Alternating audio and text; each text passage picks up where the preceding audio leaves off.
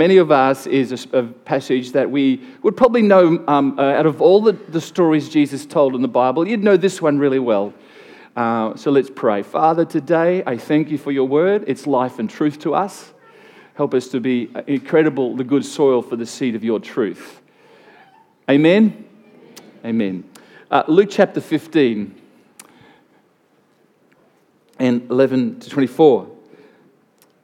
Please grab your Bible. If you haven't got it, we'd encourage you to bring it, but it is on the screens as well. It's the story of the prodigal son. It's the story of the lost son, the younger son. One thing we do know, whatever else he is a son.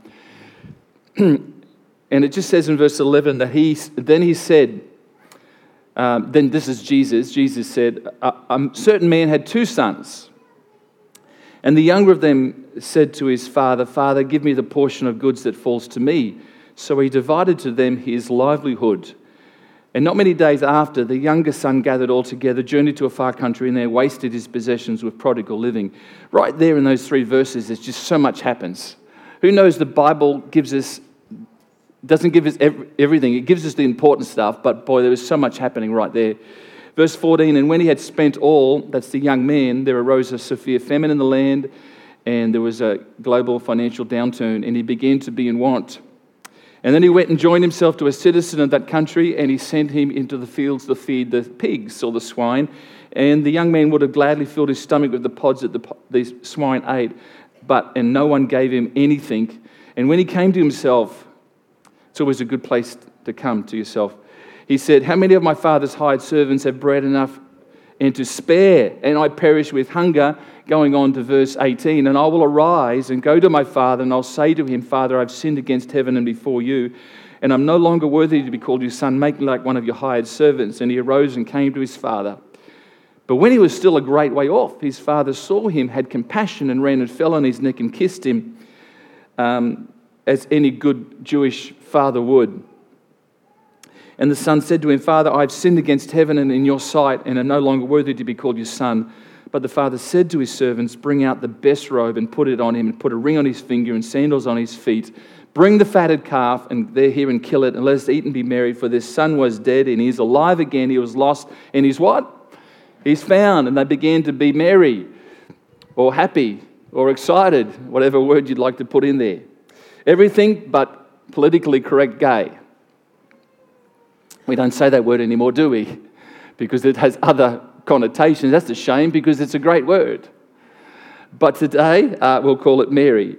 So we see that of all the stories in the Bible, this story is the story that shares, as I look at the story, it shares how to live a life that you're doing it well, a life of great wisdom. But you might say to me this morning, no, this story shares seemingly everything but that, because it just doesn't seem to be a story that shares about how to do life well. It seems to be a story that shares about how to do life quite badly. And you would be right. But the reality is, I often learn wisdom by what is not wisdom. I often learn how to do life by the realities of what I learn how not to do life. Would you agree?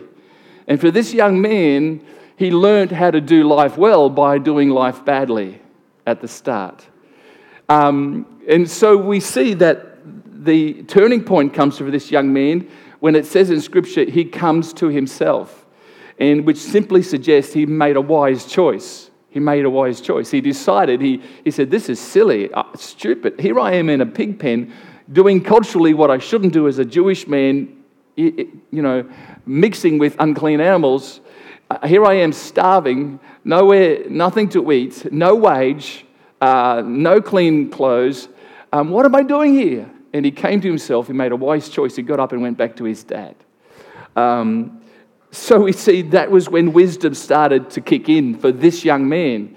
Everything up to that point had been quite bad in his decision-making process. Now he starts to make good decisions and wisdom starts to prevail, which is great. He learnt, as I said, how to do life well by not doing life well. And for us this morning, for me this morning, we've all made mistakes, haven't we? And some might be larger than others, but that's not what we're looking at this morning. The reality is we've all come made mistakes. And I want to say up to this point in our lives, up to this moment here on this Sunday, it's not about the mistakes we've made in the past. It's what we learn from the mistakes so we can walk into a better future. So we can learn from it, and, because the truth is we need to pick ourselves up, and we have picked ourselves up, and we've walked back to the Father in a sense. And you know what God would just say to us this morning, never return to that place again. Never go back there. Just never go. And if we do that, that's wisdom. Because I want to talk about the wisdom of the prodigal. It's not a title that you would put necessarily on this passage and this story, because there doesn't seem to be a lot of wisdom in it. But when you go beneath the surface, there's a whole lot of things you can learn from this young man and the story that unfolds that Jesus told. And so, while it's essential, wisdom, of course, is an incredibly good thing. Wisdom is making right decisions and following through with them. And wisdom is essential for many reasons, because wisdom, of course, is a life skill that helps us stay alive. In the most dramatic sense of it, it helps us stay alive. There's a scripture in the Bible that says this: fools die for lack of wisdom. And as sobering a thought as it is, there's people in our lives today, maybe, that are not here on the planet Earth because of foolish decisions. Do you know what I mean? So wisdom is vital. Wisdom is important. Wisdom keeps us alive. And God has plenty of it for us. It's just that we need to sometimes dive in to find out what it is. There was always the story, you know the story, some of you heard it, of two men who were hiking through India and they saw a tiger in the distance. And unfortunately, the tiger saw them, and so they started to run. And after running for a while, they realized the tiger was catching up to them. And so one of them stopped, and the other pulled up and said, "What are you doing?" He says, "I'm putting on my running shoes." And of course, he says, "Why are you putting on the running shoes? We're not going to outrun this tiger." He says, "I don't have to. I just have to outrun you." So that's not an illustration on how to make friends and win people. Okay? But there is wisdom. And wisdom keeps us alive. Would you agree? And wisdom kept one of them alive, the other got eaten. All because he decided to put on his running shoes. So wisdom is essential. Wisdom is everything that we need. It keeps us out of trouble. It keeps us alive. It keeps us making right decisions. And it's important. But I've discovered what wisdom is by what it not is. And this is what this young man discovers. He discovers what wisdom is by what it isn't. And I wanted to just talk with you about some of those things this morning that out of this young man's life we can see that is just so important for our wisdom if we're going to continue to move forward in life and just live life to the full. And the first thing I just wanted to say was to avoid, and I'm going to tell you what we shouldn't do, to avoid wisdom, to avoid any element of having wisdom in your heart and mind, just stop thinking. Just stop thinking. In actual fact, go a little bit further than that. Stop thinking about the right things, and most importantly. If you don't want wisdom, stop thinking about what the right things to do. If we just went back to this passage of Scripture in Luke 15:12, it says, "The younger of them said to his father, 'Father, give me the portion of goods that fall to me.' So he divided to them his livelihood." It's interesting, but the words "falls to me" quite literally means to reflect on or to think on. And what was being said in this passage, this young man saying to his father, "The things that I'm thinking about, my inheritance, the dollar signs that I'm thinking about, I want you to give it to me. I'm thinking about my inheritance. Would you give it to me?" And even though it was only ever going to be half of what his older brother received, because the older brother always received twice as much as the younger brother in Jewish culture. And even though it was only half, all this young man was thinking on was dollar signs. And as we know, as he thought about the dollar signs, we know that he made some pretty lousy choices about it. But all he could think of, anybody who gets money quickly has got a choice. Invest it wisely or waste it. And you might know some people who have got money very quickly, maybe an inheritance, or maybe have won something. And you know that sometimes it says 70% of people who win the lotto, for instance, and get millions of dollars within 12 months, 70% of them have got less than what they started with before. What's it speak to us about? People don't know how to handle. All they see is the dollar. All they think on is what they've got and how, wow. And it just goes to the head and they waste it. And this young man, unfortunately, all he was thinking on, he was saying to his father, give me my inheritance. Now, which was legal to do in Jewish culture. The sons could ask for their inheritance, but it was neither sensible nor loving or respectful towards his father. It wasn't sensible for asking for the money because, in hindsight, we see what the young man done with it. He wasted it, nearly destroyed his life. It wasn't loving or respectful to his father because what he was saying to his father while his father was still alive and asking for his inheritance was literally saying, I wish you were dead. That's not very respectful. But that's what he was, in a sense, was saying to his father. And that's what kind of Jewish culture shows us. He was saying, I wish you were dead because I just want my money, but give it to me anyway.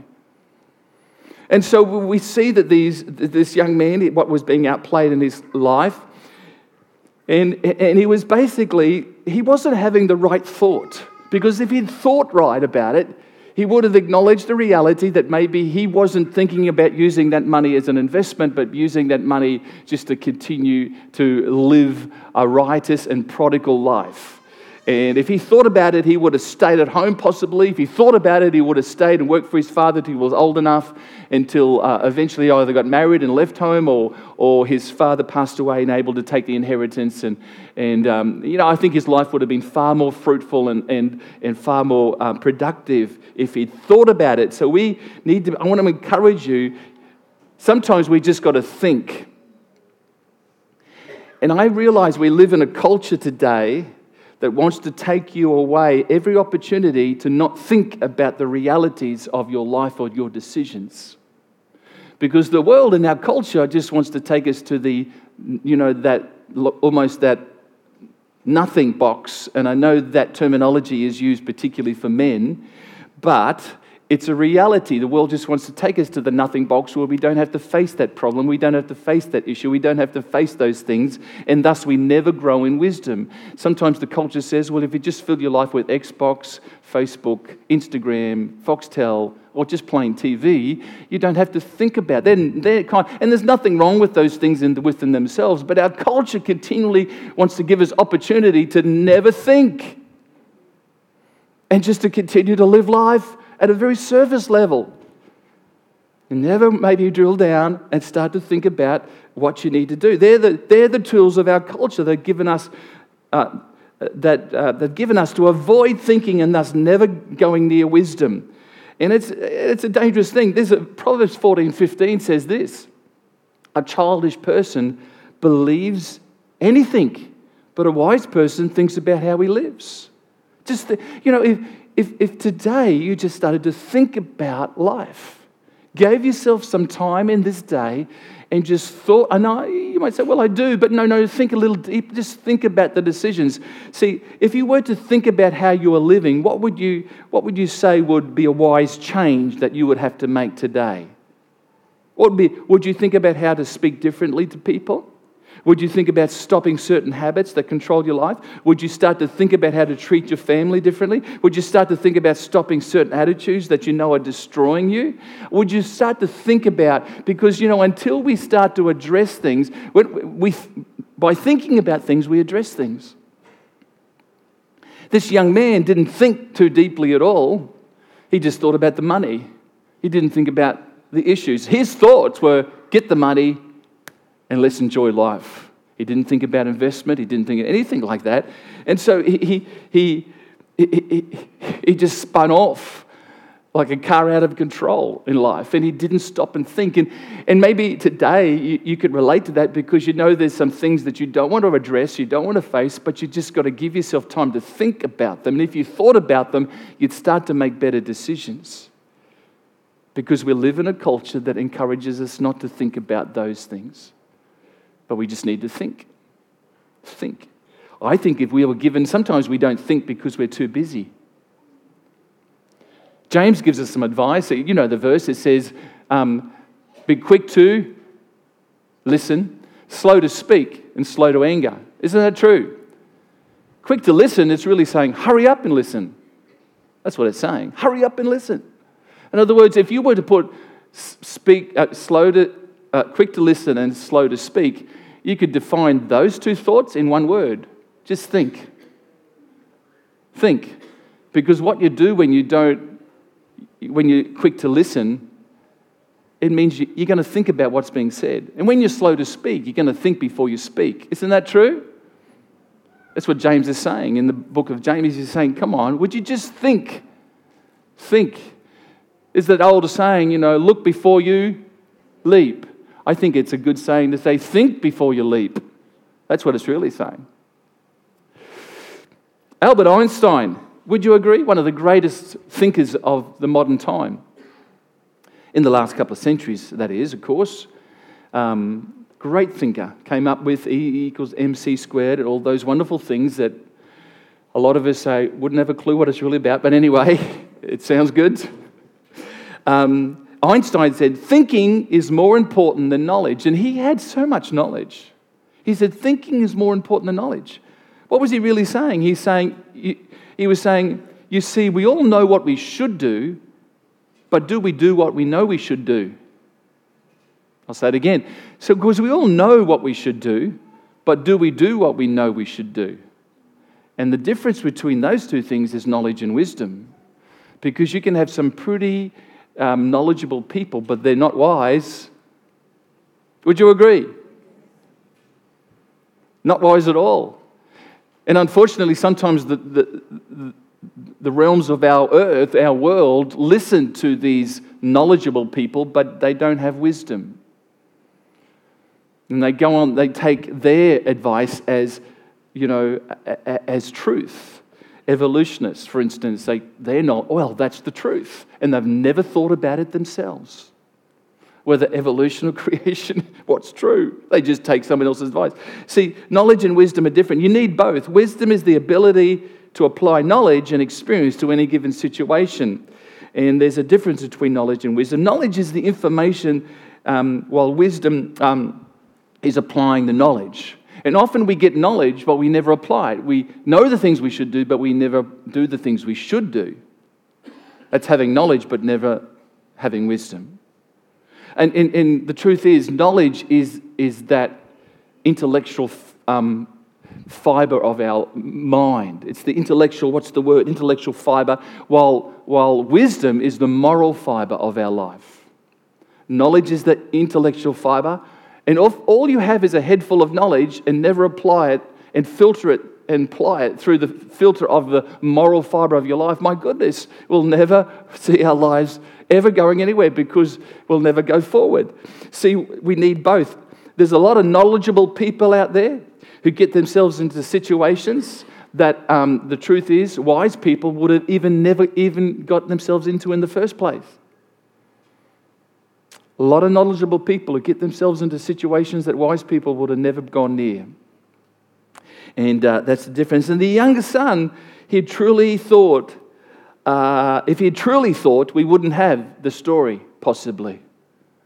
Because he might have stayed at home with his father, enjoyed the fruit of that for a season, and then gone out on his own with his parents. And when he learned some things, matured and grown up, and had some wisdom about him, we mightn't have this story in Luke chapter 15. But we do, and Jesus uses it. And whether it was a real life story or just a parable, we're not quite sure, but I kind of think it might have been a real story that Jesus saw and some happened in someone's family. If not in those families, all of us, maybe some of us have seen it happen in our family. Here's another thing about wisdom out of this young man's life that we can glean. To avoid wisdom, do whatever you feel. Do whatever you feel. And once again, we're addressing more of a cultural issue that we need to really get out of our lives, because Luke 15:13 just says this, and not many days after, the young son gathered all together, journeyed to a far country, and there wasted his possession with prodigal living. Prodigal living is simply unrestrained living or no moral restraints.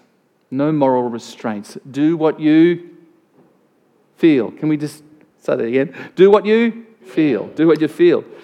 And I was born in the 60s, but as I grew up in the 60s and 70s, and only in hindsight now do I realise what was happening in that culture of Australia, but there was this thought came in, if it feels good, do it. If it doesn't feel good, don't do it. And so thus started the age of terrible destructive lifestyles, terrible family dysfunction. Feel good, do it. The truth is, if your feelings are all that you have, how else do you make decisions? And this is the wonder of living by feelings. You never have to endure anything because you can just stop doing it because it's too hard and it doesn't feel nice. And you and I maybe would call that just quitting, but they don't. They'd call it just being true to themselves. I doesn't feel like doing that. I'm glad that the teachers that taught me didn't give in to me when I said, well, I don't feel like doing that. They said, well, tough. You're going to do the homework anyway. And I thought, oh, that's rude. No, it was right. And when I learned to do the homework, I reaped the benefits of that, but it meant I had to do some hard work. I'm glad when my employer said, would you do that job? And I felt in my heart, don't want to do that. But I did it anyway. I learned something. And actually, when you do things that you don't feel like doing, you step into the realm of growing in wisdom. You step in, it can be hard, but it can do something in your life. See, so if you do what you feel like if you do what you feel like, you don't have to worry about such things as building patience in your life. You don't have to worry about the need for endurance, and you'll never need to demonstrate any elements of courage because you can just back away from it. I don't feel like doing that. The moment things get hard, uncomfortable, unsavory, we could just say, I don't feel like it. Come on, parents, if you gave in to your kids every time they said, I don't feel like it, do you know what you would grow? A child that would be so dysfunctional and spoiled that you would struggle as they get into their teenage years to keep them even at home because they don't feel like it. I'm glad when my daughter's done the wrong thing, and even though I didn't want to smack them, I did, even though they said, don't want you to smack me.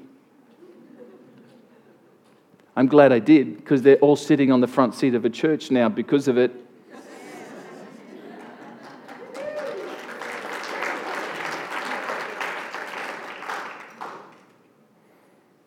See, the path of least resistance is the path of just feeling good, isn't it? And the path of the least resistance is really good because it's just a downhill. It's just all free ride. There's no pressure, no strain, no commitment involved. But it takes you away from the path of wisdom. It takes you away from the path of truth. And if you never allow any commitment or feeling, or commitment or things to happen in your life like that, you never develop a wonderful thing called character. And if you never develop character, you never develop wisdom.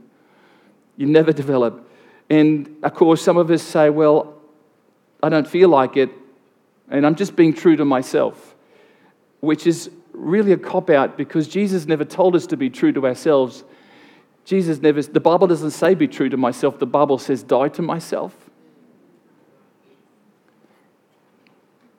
The Bible doesn't say live by feelings. It actually says you can live by faith. And faith is hard sometimes. Faith, at ground level, I'm not just talking about some high and mighty belief. I'm talking about living every day in faith and saying, God, even though I've got this struggle, I'm believing that you're a God that can pull me through. And that can be difficult and that can be hard sometimes, but I want to tell you, it reaps a life of blessing. It reaps a life of blessing. It's living by what God says. And if we allow Jesus to be all that he can be in our life, he becomes our moral compass and our compass for life. And he becomes our direction and hope, and we can lead life. Because going back to the first point of thinking, when we start to think, we can give our opportunity to actually meditate even on what God's word would say. And when you start to think and meditate on what God's word says, man, that can be powerful in your life. Because sometimes we never read God's word because we're so busy never wanting to think about anything. But we need to, and we need to realize, you see, feelings come and go, don't they? They say that love is not a feeling, it's an act of the will. I hope most of us would have that testimony because If Malcolm said to Sandy, tomorrow I don't feel I'm in love with you, Sandy, and said, I'm out of here, which will never happen because I know him, that would be shallow, wouldn't it? Because truth is that we don't go on feelings. Love is a commitment, isn't it? It's an act of the old will. It's a growing in wisdom and maturity and strength. And so feelings and emotions are not what we need to make decisions out of. Feelings and emotions are good. God's given to them as a gift to us. We feel things and we have emotions, and that's wonderful. But never, they're a lousy way to find direction if you want to build substance and wisdom in your life by simply making decisions out of some grand emotion. You just got to give yourself time to think. And you know what I'm saying? Don't make important decisions in the feeling times or the emotional times. And so we see this young man, we see that he's prodigal living. He just said, whatever feels good, I'm going to do it. There's another word for prodigal. It means riotous. That kind of conjures up some thoughts. That means just going all out, just splurging, never withholding anything from your desire or passions. Imagine if we all did that. Far out, what a messed up world we'd have.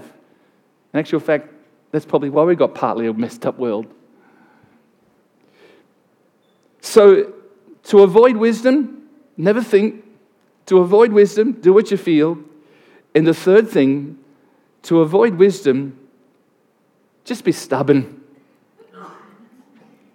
Just stick to something no matter what the facts say. Just be stubborn. Luke 15, 14 and 16. When he had spent all there arose a severe famine in the land. He began to be in want, and he went and joined himself to a citizen of that country, and he sent him into the fields to feed swine.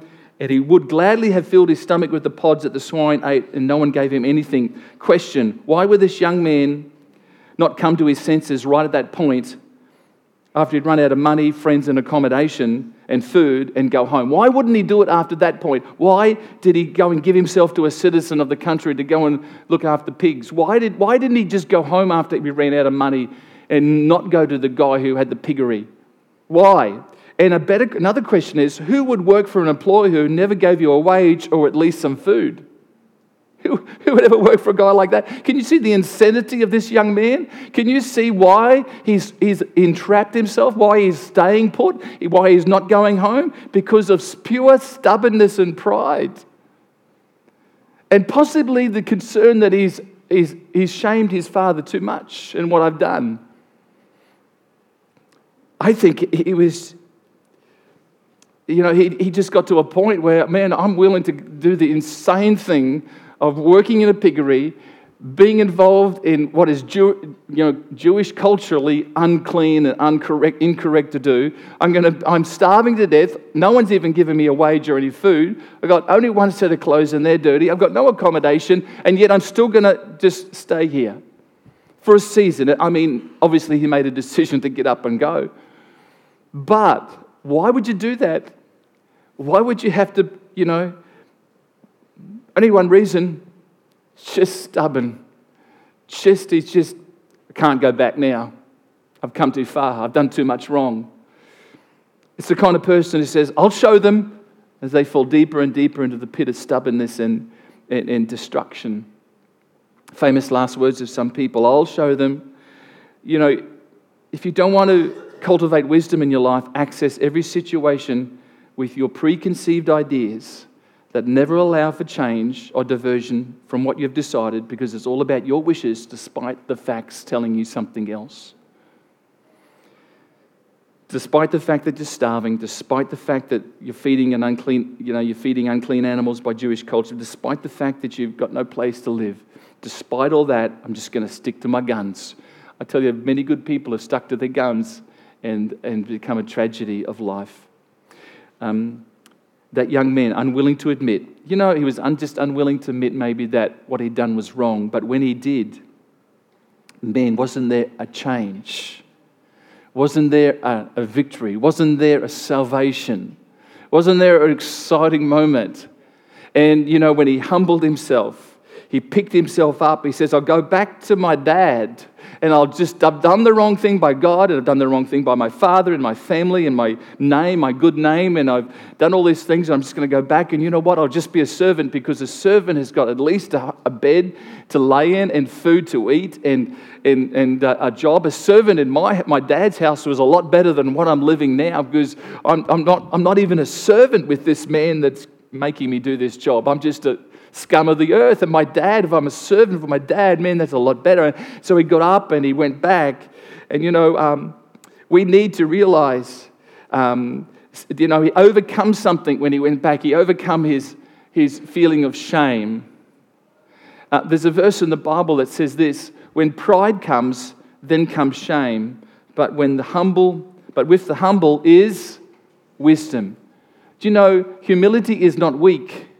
It's strength. It's strength.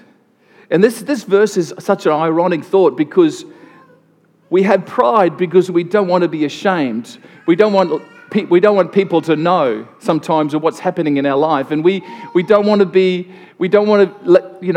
think that people think we're a failure, and so we have pride and we keep it to ourselves, and we keep on just locked up, and no, I'm okay, I'm good, I can get through this.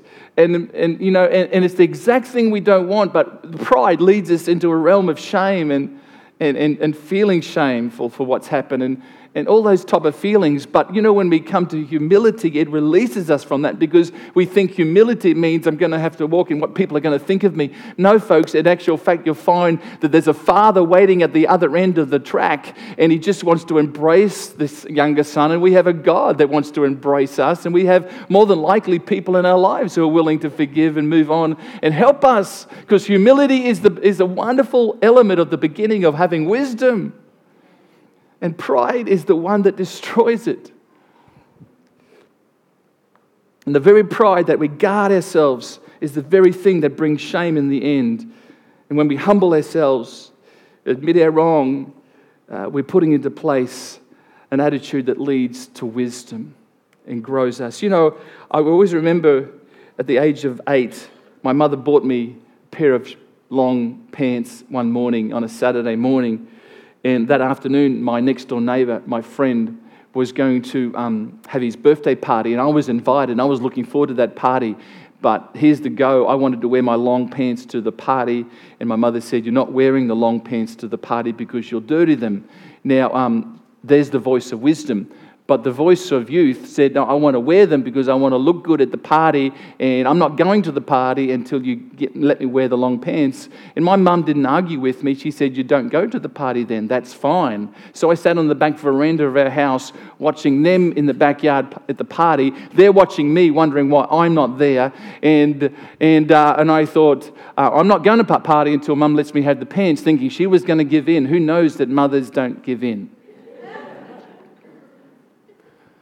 So half an hour of sitting on the back veranda and them looking at me and me holding my pride and starting to feel more and more shame because I'm not over there, but I'm here and feeling yuck about it. Finally, I took my long pants off, put my shorts on, went over to the party and had a great time.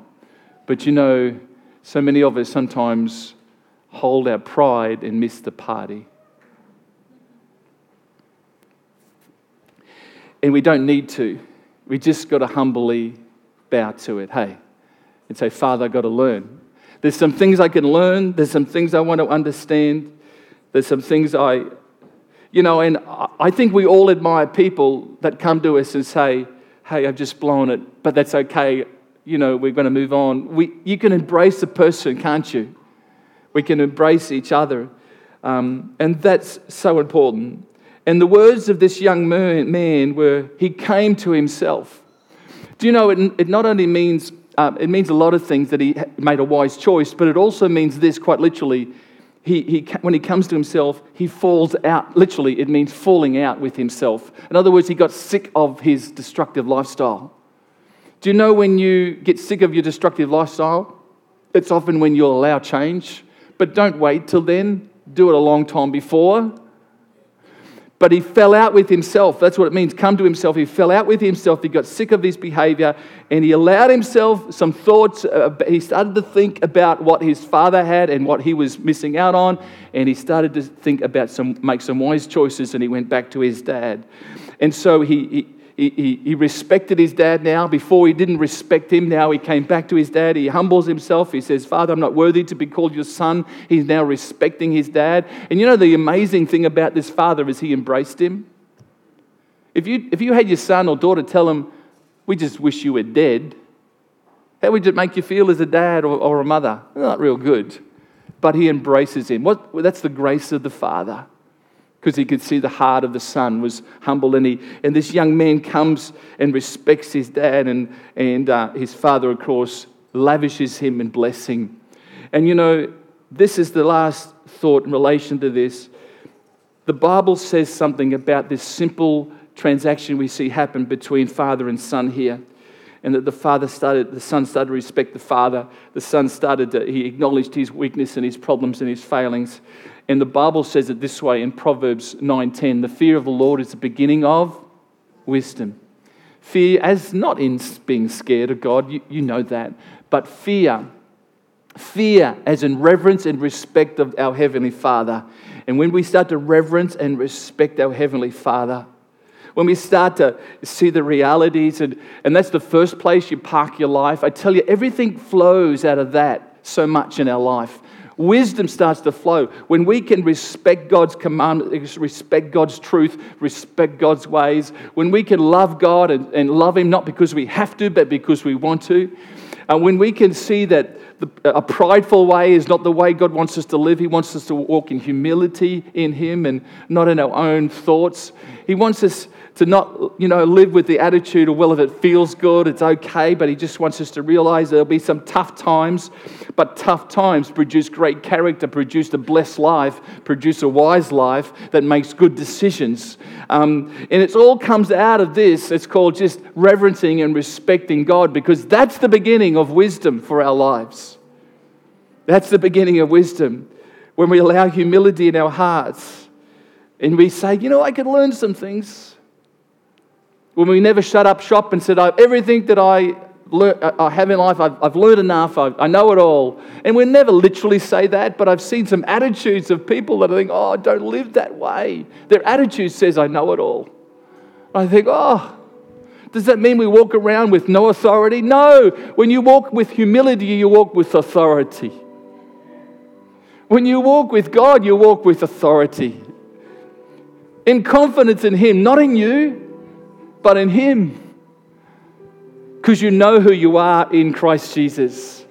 It's not your double garage, powerboat and limousine in your garage. It's not the things you own that give you identity. It's not even your status. It's not the name above your door.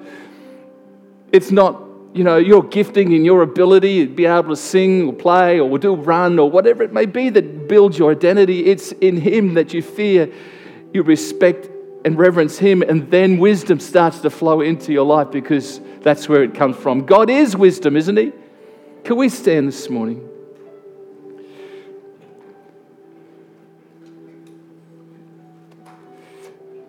Out of this young man's life,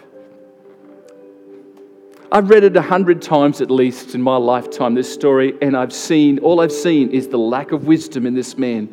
This week, or this month, I started to see the incredible wisdom that's in the underlining story.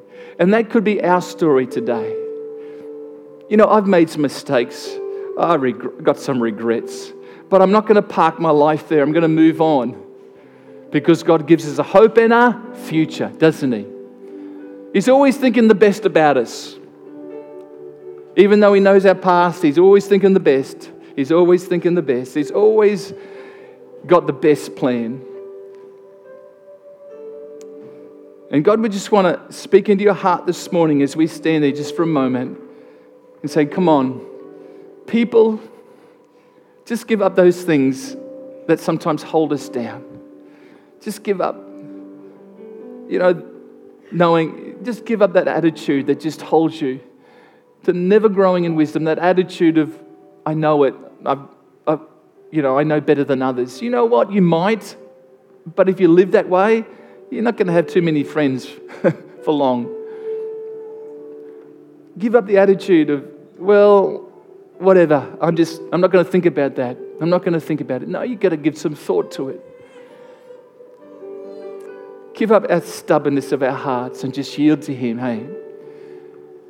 And I'm not trying to condemn us this morning. God forbid that. But it's just for us to be open and walk with our God humbly, because that's the beginning of wisdom. That's where God wants us to be. Can I just ask you to close your eyes this morning for a moment? Maybe you're here this morning and you have never committed your life to Jesus Christ. You've never made a response to Him in the church setting. And you don't have to be a Christian, don't get me wrong, but there's an opportunity this morning.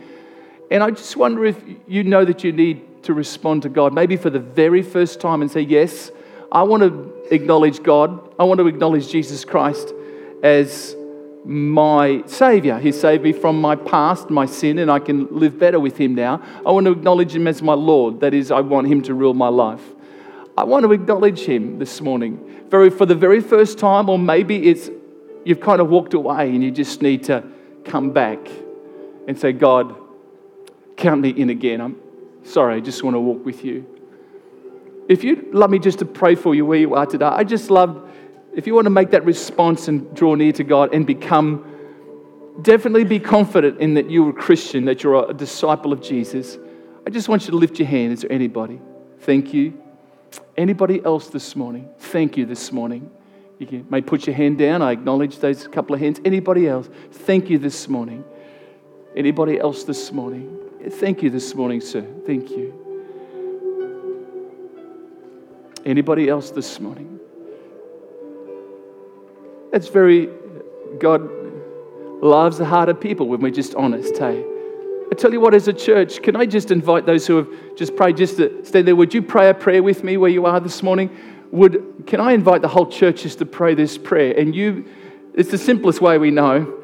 It's just to pray a prayer and you repeat it where you're standing. All of us can do it together and make it your own prayer. Because it's with the heart that we believe and it's with the mouth that we confess. And so it has to be your own. Not my prayer, but your heartfelt prayer. But I'll make it easy and then I'll pray and you could just repeat it, making it your own. So this morning, let's do that together as a church. Let's just stand with these people that have put their hand up this morning. Okay, let's go. Heavenly Father, thank you this morning that you love me so much that you sent Jesus. I acknowledge that Jesus Christ has died for me and taken my sin in my past. I now confess Him as my Lord and my Savior. I need you, Lord, in my life. In Jesus' name. Thank you that you accept me and you embrace me as your child right now in this place. Amen. Lord, I pray for the people that have raised their hand this morning. It's their heartfelt response to you today. I thank you that all heaven rejoices because of people who respond to you. We rejoice as well. And we ask that you would help and strengthen them to walk in your ways, not just in their own, but in your ways. And we ask that in Jesus' name. And everyone agree, said? How about we just give the Lord a hand this morning? Father, we thank you. We praise you. We honor you this morning. Thank you, Father. If you're here this morning and just want to acknowledge some of those things that God is putting His hand upon your life, I'd just love to pray for you too, where you said this morning. I'd just love you to raise your hand and say, Father, count me in. If there is areas where you just say, Father, I just need to yield to you. There's areas that I just acknowledge that the Holy Spirit this morning is putting His finger on my heart about some issues and struggles. And come on, you just raise your hand this morning. Let's just pray. Father, I pray for every hand that's raised today. It's not my prayer that makes it powerful. It's the Holy Spirit here this morning that imparts into us life, gives us a hope and a future. And I ask for every hand that's raised, everybody acknowledging what they're facing, Father, that you would strengthen them, that you'd help them to come through, not just help them to do, not just to know what they should do, but to do what they know they should do. Father, to walk in strength and not in our own selfishness. Lord, to give more time just to think about what is right and true and good and pure and worthy of praise. Help them, Lord. Father, we ask Holy Spirit, do more than I could ever do, and that is impart your touch and your revelation in the heart of your great love for them and your truth this morning. And Father, we ask that in Jesus' name. And everyone agreed, said again, Amen. Thank you, Lord. We praise you. Come on. Come on. We just praise you, Lord. We just thank you, Father.